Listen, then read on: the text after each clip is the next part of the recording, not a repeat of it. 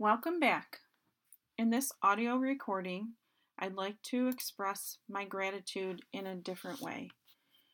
I have 6 individuals who were generous with their time, wisdom, and friendship, and I'd like to publicly acknowledge them and give you some details about why they were important on my journey. In addition to Teton Jack Langan, who I talked about in my last audio recording, I have other people to thank, like the late Aloma McGaw. I'll be reading my letters of gratitude to each person. Dear Aloma, I was sad to hear that you are not with us anymore and that you won't see the end result of your generosity. You were instrumental in providing me with research, articles, and cultural documents.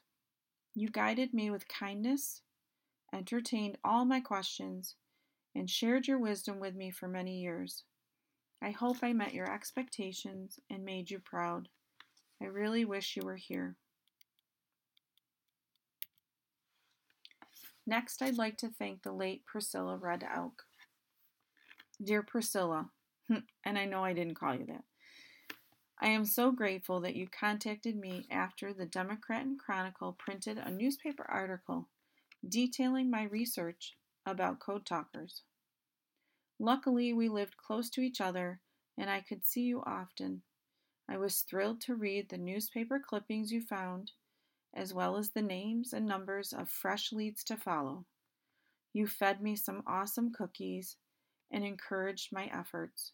You welcomed me into your family. I'm very sad you are not here to see the book in print. I wish you could be here to celebrate with me and my family. I certainly miss spending time with you. Next, I'd like to say thank you to my friend, Dr. William Meadows. Dear Bill, it's been a pleasure getting to know you over the years. The fact that you are an outstanding anthropology professor has been a wonderful gift. You have generously shared your knowledge and wisdom with me consistently since 1998 or 1999. I don't know if you remember. You have become part of our family, and I am forever grateful for walking this journey together. I couldn't have done it without you. I'm a better person and writer because of you. Thank you for all you've done for me. I'm so glad you are here to be able to celebrate with me. I look forward to seeing what you will do with the additional research you are gathering on all code talking groups. Please keep up the fine work. It is so important. Next, I'd like to thank my friend, Commander Donald Loudner. Dear Don, as a Korean War veteran, you have a mission to work tirelessly now for Native American veterans. You have played an important role in the whole process of making people aware of the Code Talker service through continued research, lobbying in Washington, and making connections with others. You included me in amazing meetings and introduced me to people who have changed my life. You handle everything with grace, humor, and humility.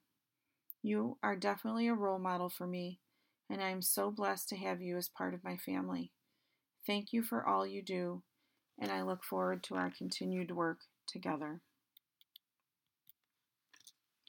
Lastly, I'd like to thank my friend, Robin Roberts. Dear Robin, you also had family members that were code talkers in World War II. I'm so impressed with all the phone calls you made and all the letters you sent to the entire list of the United States Senators asking for support for the Code Talker Recognition Act. You asked me a question once that prompted me to act. It was simple. Who are you calling? I learned how to get involved, and I wrote letters and made phone calls too. Your personal sacrifices have not gone unnoticed. It took many people like you to get the Code Talker Recognition Act passed in Congress. We all should say thank you to you for your determination, fortitude, and generosity. I am blessed to be able to call you friend. These are only a few significant people I met on my journey. I'm hoping to highlight others in the coming weeks and also find some creative ways to thank them as well. I appreciate you joining me today for the audio recording, and I'll see you next time.